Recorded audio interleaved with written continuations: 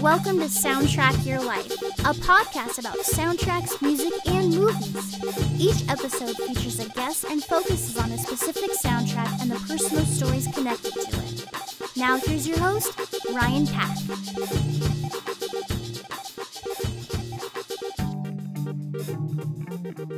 Hello and welcome to Soundtrack Your Life. As always, I'm your host, Ryan Pack. Today we are going to talk about the 2001 Baz Luhrmann film, Moulin Rouge. It was selected by one of our guests today. So we have two returning guests. We have Brandis Wilson and Nicole Barlow. You may remember them from the Trainspotting episode from season 1, where we managed to offend, I believe, the entire United Kingdom by making fun of Scottish dancing and by making fun of the Industrial Revolution and by not talking about Ewan McGregor's weight in the metric system, because we're Americans. So today we're talking about Moulin Rouge. Brandis picked the movie so we can further talk about Ewan McGregor. So first question is for Nicole. Do you find him morbidly obese in Moulin Rouge? No, that was going to be my line. My opening line was going to be first and foremost, Ewan McGregor is obese in this film. Well, I mean, can we blame the man for being won over by a croissant? Like he was method. He was method, and he just slam-nommed some croissant. No, but genuinely, how do you feel about his attractiveness in this film? Honestly, he's like the moon, right? Like there are phases of the moon. They all have merit.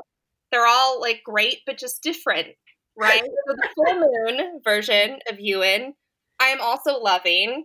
I am loving the black hair. I am loving that he keeps like a little bit of his Scottish brogue. Great. Plus points. So yeah, I mean, he's a little fluffier than he is in Trainspotting, but that's fine. He's not the one dying in this movie, which is also refreshing. He does clock in at more than 34 pounds, yes. Mm-hmm. More than 34 pounds. I'm really tempted every time we talk about this now to like go to a calculator that converts to the metric system. But I won't. I'm going to refrain. I know that he's looking great. He's looking great. There is, like, by the way, we all watched this movie this week to prepare for this show. And there is a whole scene where she's like undressing him, and there is this terrible like double entendre that I don't remember now that's basically like about his size. Yes. Uh-huh. The size of his like she says big boy indeed. Yeah, big boy. Yeah, uh-huh. Yeah, there it is. There it is. So I'm just saying maybe you gained weight in the right places. I mean, I do actually agree with you. I think Ewan McGregor in this film is super hot. Love the like keeping the hint of like the Scottish accent and stuff. Like I have absolutely nothing against him in this film. I just don't like him at 27 pounds in Trainspotting. Nothing against him. Also, but I have to say, like, this is peak form for probably him and Nicole Kidman. They both look amazing in this movie, which is one of the positive things I can say about Moulin Rouge. Everybody looks great. To that point, I would like to back up and say, technically, I did not choose this movie. I merely said that, A, we should do another Ewan McGregor film so I could continue hating on Nicole Barlow. And 2, I said that we should do one that she would also not enjoy as payback for the toilet scene in Trainspotting. Right, that's why we're doing Moulin Rouge. It came up as a group that we should do Moulin Rouge. You can't put this completely on me since I know that you both did not enjoy this film. I think it's the perfect movie for this podcast because, I mean, Baz Luhrmann's stuff is very polarizing anyway. Like, people pretty much have an opinion on all of his work. They either enjoy it or they absolutely hate it. But of all of his work, I feel like Moulin Rouge is the most polarizing of all, and it comes down to mostly because of the music. Like, people really hate him taking all the different anachronistic songs and then mashing them up. And so I think it's a really interesting thing to discuss just because people get really angry about it.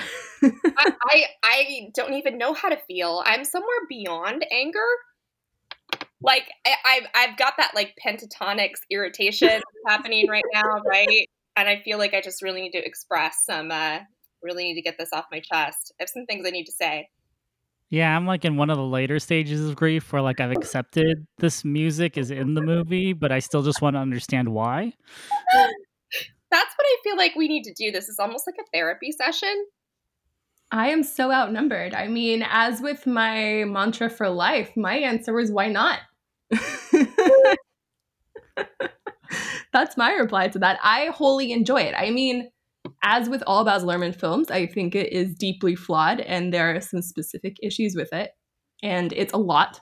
Like, he throws everything at the wall and edits nothing. But I still feel like it's a really fun riot as a movie and also as a soundtrack. I'm gonna go out and say it. I actually own the soundtrack, guys.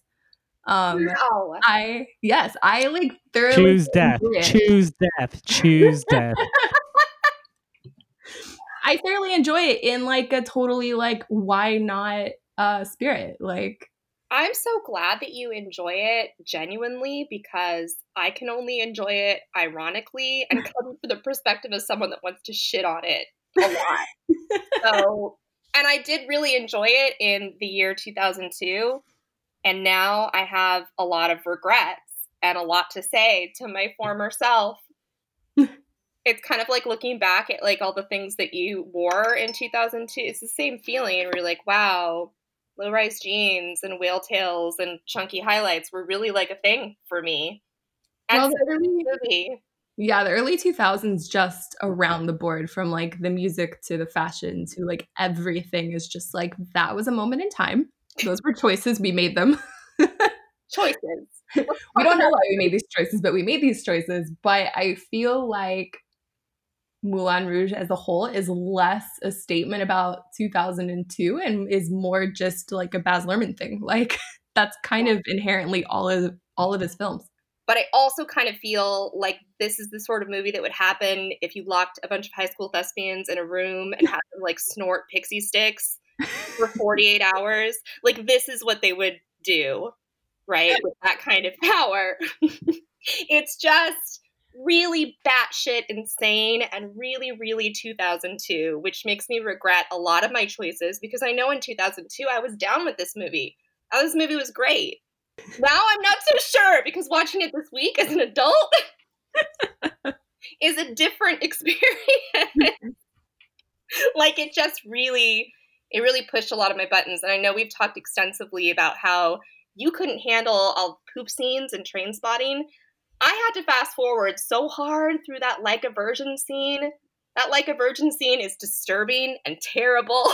It is so hilarious. Like the choreography of that. And then also too, like when I watched this, I was in like junior high, I think, in Texas. So like of all the places you don't want to be in a movie theater when like two dudes belt out Like a Virgin is in Texas. And so like that moment of watching this movie for the first time will always stand out in my mind. I think it is hilarious. Like I love that whole routine. So I always imagine Brandis in her Texas youth coming from like that Footloose town where they don't allow dancing. So I'm surprised that they even got this movie and allowed it to be shown at like your local Cinemaplex between the two cows. They don't even have movies in the local Between Two Cows areas. So I did have to travel a bit just to get to a movie theater. And I'm sure it was rated R and I probably like snuck in somehow. Actually, it's PG-13. Oh, well, I was... Baz Luhrmann tried real hard to keep it PG-13. I was maybe 13 then. I don't know. That would require math and I don't feel like doing math right now. But I was definitely right in that target area when I saw it. I am in the opposite side of the camp. I still think it's an absolute fun riot and so much fun to watch. So I agree. There are parts of it that I find fun. I don't hate it on like a you hating train spotting, like I never want to watch this again type of level. There are scenes that I feel like really work. I think that it's, you know, a well put together film. It's definitely like very Baz, but it's also a musical. And if you know anything about me, which both of you do, you probably know that I don't like musicals. Very much. I don't either, though. That's like the interesting thing is I actually hate musicals. I think there are 2 musicals that I enjoy, and this is one of them. But I think that because it's so absurd and ridiculous, I think that that's why I can handle it being a musical. Because the whole, like, I've never bought the whole, like, why are people singing? And it's like, well, they're just so happy and, like, they have so much emotion they can't express in any way but in song. I'm like, that's nonsensical. But, like, when you're talking about this level of everything is nonsensical, then it works. Yeah, it's just amazing to me the differences between our opinions on musicals, considering that you were like this 9 Inch Nails fan in the leather jacket as previously discussed. And I am probably like markedly sunnier, a little sunnier most of the time. And yet I feel like there are just some dumbass things in this musical. I'm like, I'm way too cool for this. But like, I think a lot of it also goes back to what Ryan said earlier, which is I think it's kind of divisive, right, to put all of these jukebox style like pop songs, popular songs in a movie like this and then like shake them up in this weird cocktail of madness. It's different than like a Romeo and Juliet in that way because you're going to have different reactions and it all goes so fast that you don't even have time really to like feel the disgust or the pleasure of hearing a particular song. Like, it's so madcap. And I think when I was looking stuff up for this, I was like, musicals, okay, it's weird that this isn't like a stage musical. Fun fact, it actually is. They made one. Did you guys know this, that there's actually a Moulin Rouge Broadway musical? I did not. No, but not. I didn't, but I'm not surprised. Yeah, it totally makes sense because that's how I feel like all of his films are like stage productions that have been filmed. I feel like that's just kind of like his style. So it totally makes sense that you would then make a stage production of the film of the stage production. I mean, that's how he kind of introduces the film too, right? Like the curtain draws back. In the orchestra, yeah, for sure.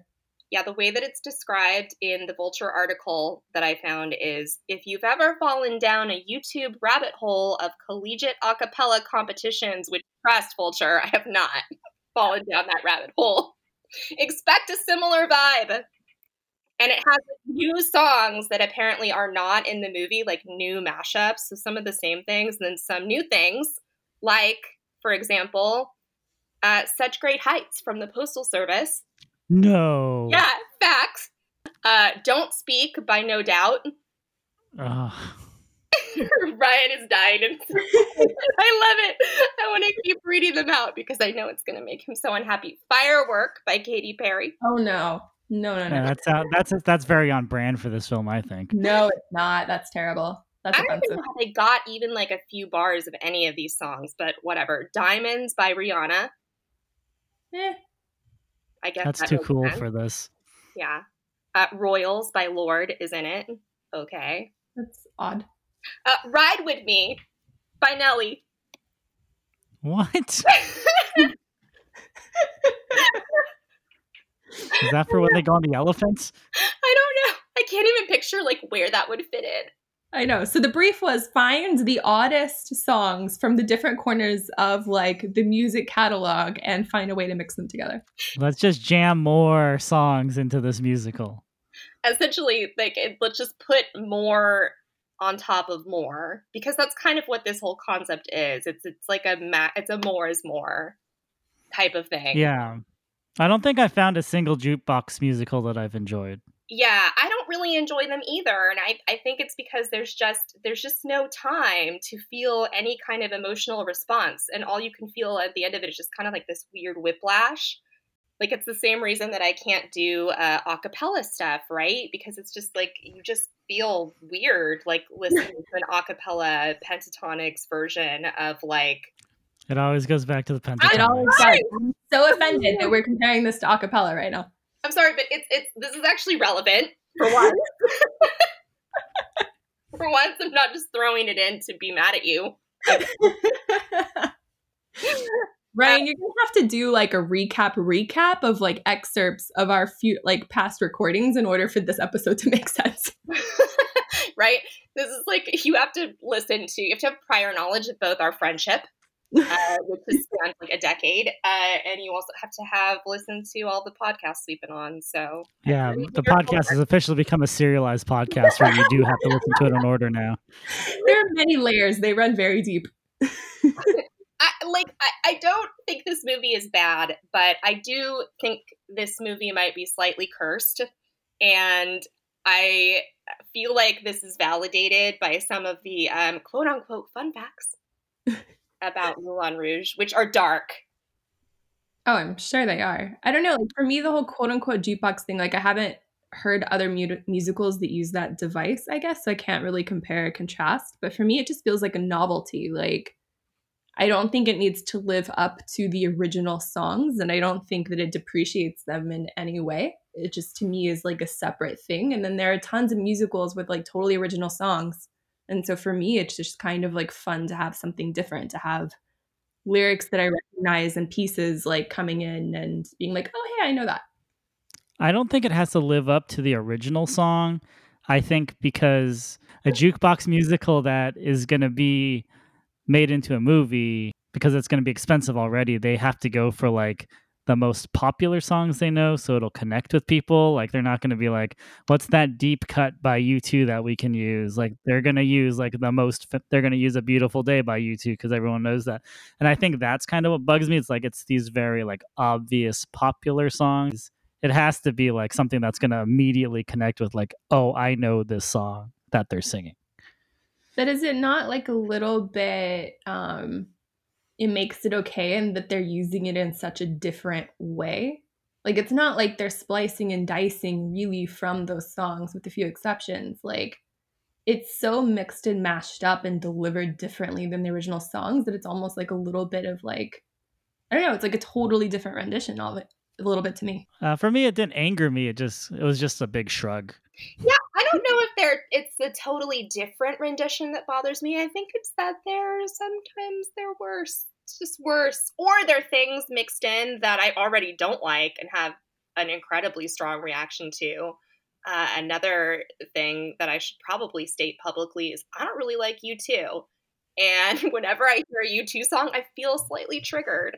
And so, And now we have officially offended the third part of the UK. sorry. All of the UK, anywhere associated with the UK, I'm so sorry once again. I know that they are like national treasures or whatever, but the involvement of Bono is like an automatic trigger. Maybe I haven't forgiven them from putting that album on my iPhone without permission. I'm still mad about that too. That was really annoying. But yeah, like just hearing like a little snippet of a U2 song, like, oh, In the Name of Love is here. Well, it's like somebody showing up to a party that you don't really like that much. You're like, ugh, where do I hide from this? I will say where there were 3 songs, because like I said, I do own the soundtrack, so very familiar. There were some songs in the movie that aren't on the soundtrack, and there are some songs in the soundtrack that I didn't actually catch in the movie, but for the most part, I enjoyed all the mashups except for 3 very distinct ones that I feel like did not work, and I know we agree on 2 of them probably. The Nirvana Teen Spirit and Fatboy Slim, Because We Can, was a hot mess.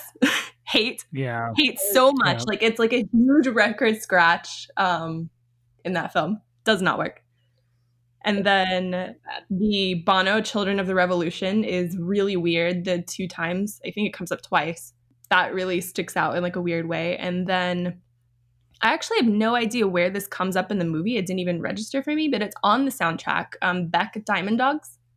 I don't think it's in the movie because I don't think it is either, but I don't like the song. He recorded it for, and Beck does a lot of covers to varying degrees of success, in my opinion. But Beck loves a cover. Beck has a whole album of Leonard Cohen covers, and they are so weird and not great. Yeah, this song fits in that category very well, but I genuinely have no idea where it appears in the movie, if at all, so I don't know why it's in the soundtrack. So let's stay on the Diamond Dogs thing. So in the movie, David Bowie shows up with a song called Nature Boy, and then there's a David Bowie reference with the Diamond Dogs, the dancers. Mm-hmm. And then there's a piece of Heroes and I believe the Children of the Revolution mashup. But if you're not like paying close attention, like you almost miss the fact that like this movie is supposed to be covered in David Bowie. Yeah, you kind of do. It's sort of subtle. I also think it speaks to how far in the public consciousness Bowie had kind of gone down in the early 2000s. Like, I really think that his relevance, even though he was still like, you know, music canon, I don't think people were appreciating them to the degree that they should have been appreciating him in like the late 90s, early 2000s. That's just my read on the situation. Also, all of the people that sold their music to this movie that were like, this is fine. Like, it's a lot, right? Like, and this is early 2000s, right? Like, Bowie was like out, I don't know, chilling with Moby and like doing cameos in Zoolander. Like, slightly different period of time for him. That being said, though, at around this time, he absolutely refused to work with Coldplay on a song because he said it was terrible. Well, he was never desperate.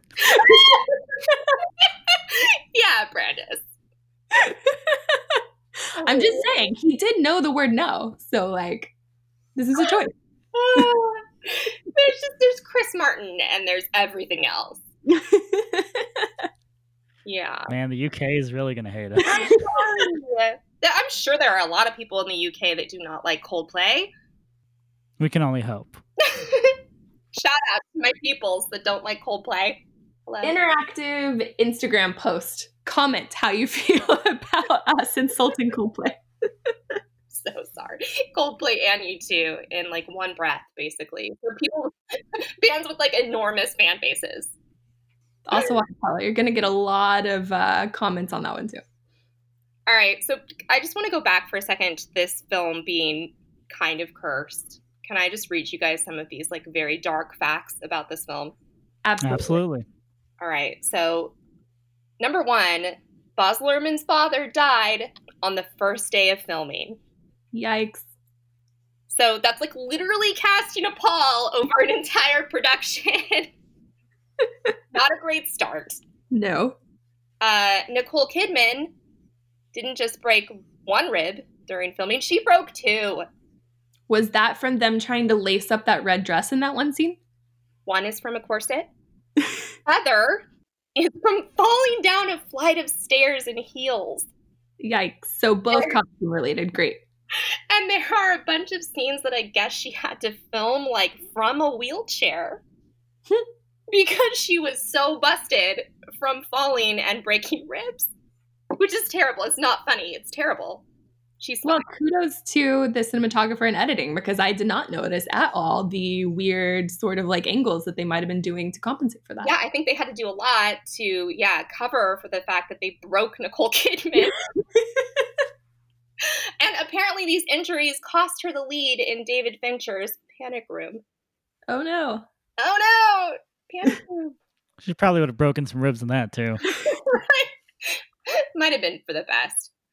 John Leguizamo, who plays Toulouse-Lautrec, who was actually had like a form of dwarfism, and so like he has to walk around on his like knees the whole movie, apparently, and it caused his legs to go so numb that he had to go to like physical therapy. Oh my god! And apparently his lower back is like still compressed, like to this day.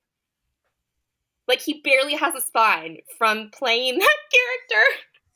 How is that even, like, possible? I mean, films are shot in, like, a few minutes, if even, like, mostly second sequences, and then, like, you get up.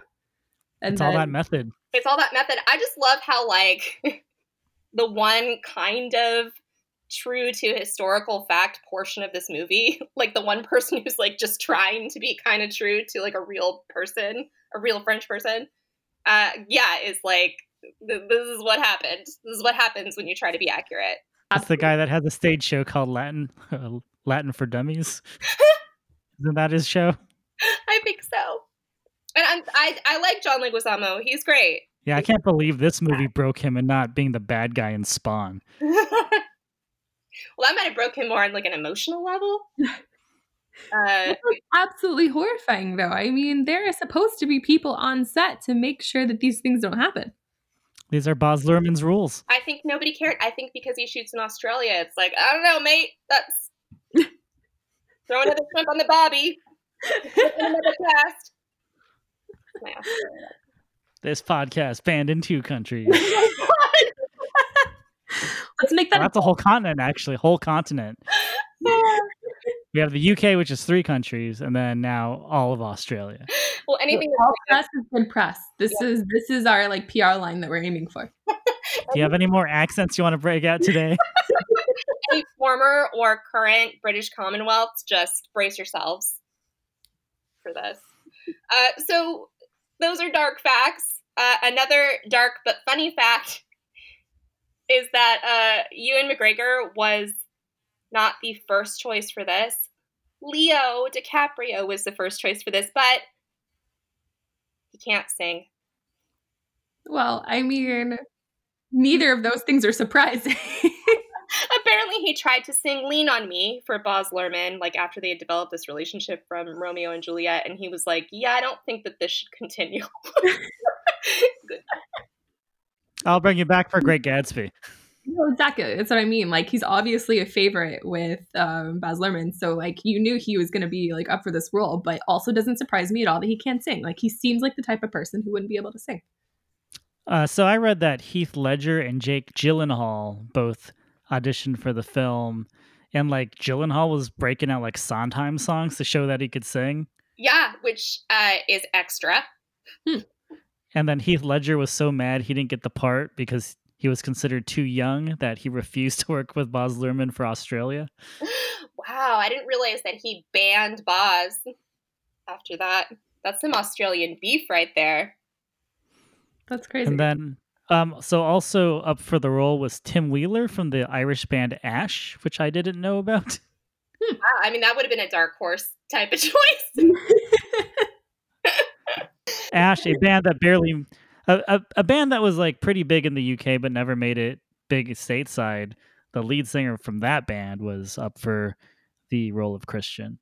So interesting. They definitely cast a wide net. I think Ewan was a good choice, and I'm not saying that because you guys know my feelings about him, but I think he is a really competent singer. I think Nicole Kidman does a really competent job with it too. Like, they both pull it out.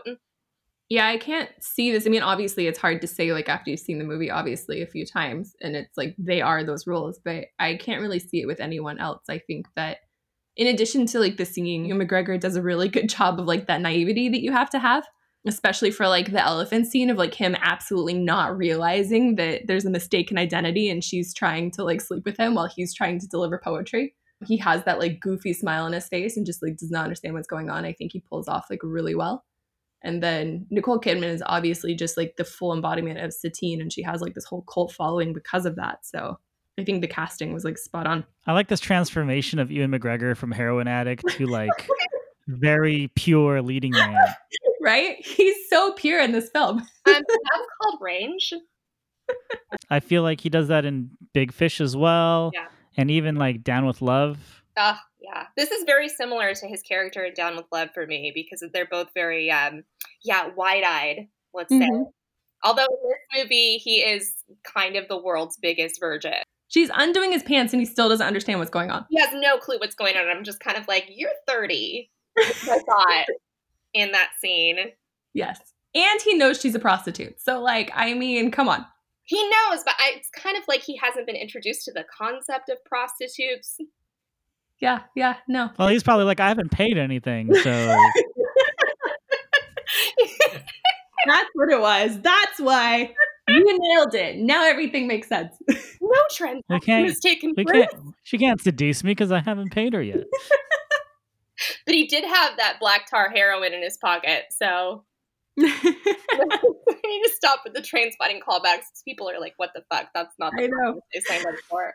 I die every time that he screams out because she doesn't love you. Every single time I'm like, you stupid idiot. It's like this wonderful Phantom of the Opera moment that just like gives everything away. I mean, how the Duke is not wise to like what's going on before Nina the asshole tells him, I don't know. But still, he just gives everything away in that moment. And it's like really true to his, like, again, wide-eyed, naive character. But like every single time, even though I know it's coming, I'm like, shut up, shut up, shut up. No, don't do it. And then it still happens. Yeah, well, his character is actually the dumbest.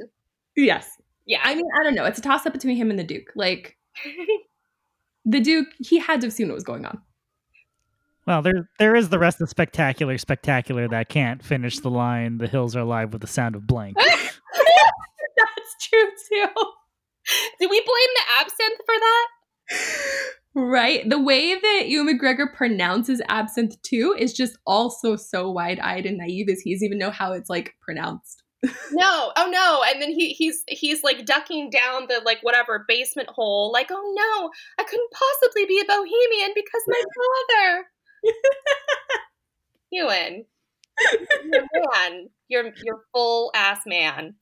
Please. And clearly he hasn't seen the video for Perfect Drug from Nine Inch Nails, or he would totally know what absinthe is like. That's so true. It does crack me up though, because he it's beyond naive. It's like he was literally born yesterday. Yes. Yeah. Mm-hmm. But it's adorable. And I mean, it makes the whole elephant room scene like so amazing too. Like that scene, and then unlike you guys, the Like a Virgin number are two of my favorite scenes. But I do have to say that my favorite moment is the full company tango for Roxanne. I think the choreography on that is just like amazing. It is good. You know what? I have to hand it to the choreographers because there are some really spectacular scenes. spectacular. But there are some really beautiful moments, beautiful set pieces. So I can see why people are so entranced by this movie even today and are okay with the fact that it butchers so many classic songs. I can see it. Speaking of that, perfect segue into songs that are in the movie but not included in a soundtrack. Spectacular, which is really weird since it's the song about the movie, about the play within the movie, not on the soundtrack, which is sad because that part's actually like a lot of fun musically. Queen, The Show Must Go On, not included in the soundtrack. Nirvana, Teen Spirit, not included in the soundtrack, although Courtney Love probably had something to do with that one. Madonna, Like a Virgin, not in the soundtrack. And Julie Andrews, Sound of Music, The Hills Are Alive, also not in the soundtrack. For good reason. Interesting omissions. I mean, I'm sure there's like whatever business reasons why they're not on the soundtrack. From the perspective of somebody that works in advertising and has to be involved with licensing music, honestly, this whole bullshit seems like a nightmare. Oh, yeah. I don't even know how any of this was possible. It would have been an absolute licensing nightmare, especially since there's so many egos involved. It's not even like, to Ryan's point, like deep cuts of like, people who aren't necessarily that mainstream. You're talking about the hardest songs to get licensing for. So I'm sure that's the reason. It's just super interesting because a lot of those songs that I just named are really big songs, like pivotal moments in the movie. It's not even like small piece that showed up here or there. Like The Hills Are Alive, it was in the beginning, it's not carried throughout, but like a Virgin is an entire number in the movie. And then like The Show Must Go On is a huge pivotal thing. Spectacular is an original song and is about the play, and it's not even in there. Even just getting your song and having that be like a whole recurring theme, like that must have cost them an arm and a leg. Anyway, now we're getting all like we're like grandma rocking on the porch, like, do you know what it costs? I heard Elton John and Paul McCartney were not too hard to convince to license their music for the film, but Cat Stevens said no because it goes against his religion to license his music about a movie about prostitutes. Wow. Well, because he goes by like Yusuf Islam now, right? Like that wouldn't be chill. Yeah, so he has a song called Father and Son, and Baz Luhrmann wanted to use that at the beginning of the film instead of Nature Boy by Bowie. But Cat Stevens said, hard pass. Wow. Take your movie about hookers elsewhere. That's a strong opinion. Well, so speaking of things that can't be or that could never be, there was an original casting choice for the Green Fairy, which is Kylie Minogue in the movie. which is great. She's great. Another Australian. Yeah, that makes sense, right? He probably knows her already and called her up and it was like, Kylie Minogue, you won't be in a movie. I need an absinthe fairy. Where are you guys from right now? I'm confused. Come on down, Kylie. Yeah. So she's great, like in her tiny little it's great. Like she is kind of like a pixie, so it makes sense. The original person they wanted to play the Green Fairy was Ozzy Osbourne. Oh my god, yes. Why did that not happen? Actually, he's still in it. They shot footage with Ozzy, and when the fairy turns like red-eyed and scary, that's actually Ozzy and not Kylie. So like that, first of all, that makes no sense. I know it's absinthe and it's supposed to be like psychedelic and crazy, but like, would they have put Ozzy in the same costume? Like, how would that have even, if he were full on the fairy, like what would that have even looked like? Yes, he should have been in the same costume. I'm now mad that he wasn't the Green Fairy the whole time. I think that's an excellent fairy, and they were supposed to give him a giant sitar. So I think it would have been a whole other vibe. So yeah, you see him for a split second, so I'm not sure what he's wearing. Ozzy, what are you wearing? I was like, what'd they do to Kylie Minogue? I don't know what it says about me that I didn't even notice it. I didn't either. Escaped me completely. Oh. I think we're still thinking about Ewan McGregor not knowing how to pronounce absinthe. Probably. I think I was distracted. Or how fat Ewan McGregor is in this movie. I would never fat shame Ewan McGregor. I think we've already established this. Thank you for listening to part 1 of our episode on Moulin Rouge. Brandis, Nicole, and I will be back next week for the second part where we'll talk about a music industry beef that kept Marilyn Manson from appearing in the film, the Oscar buzz surrounding Moulin Rouge, the legacy of the film, and much more. Subscribe to the podcast for all of our episodes, and if you want to contact us, you can email us at soundtrackcast@gmail.com. Thanks again. Thanks for joining us this week on Soundtrack Your Life. Make sure to visit our website, soundtrackyourlife.net, where you can subscribe to the show on Apple Podcasts or Spotify. While you're at it, if you found value in the show, we'd appreciate a rating. Or if you'd simply tell a friend about the show, that would help us out too.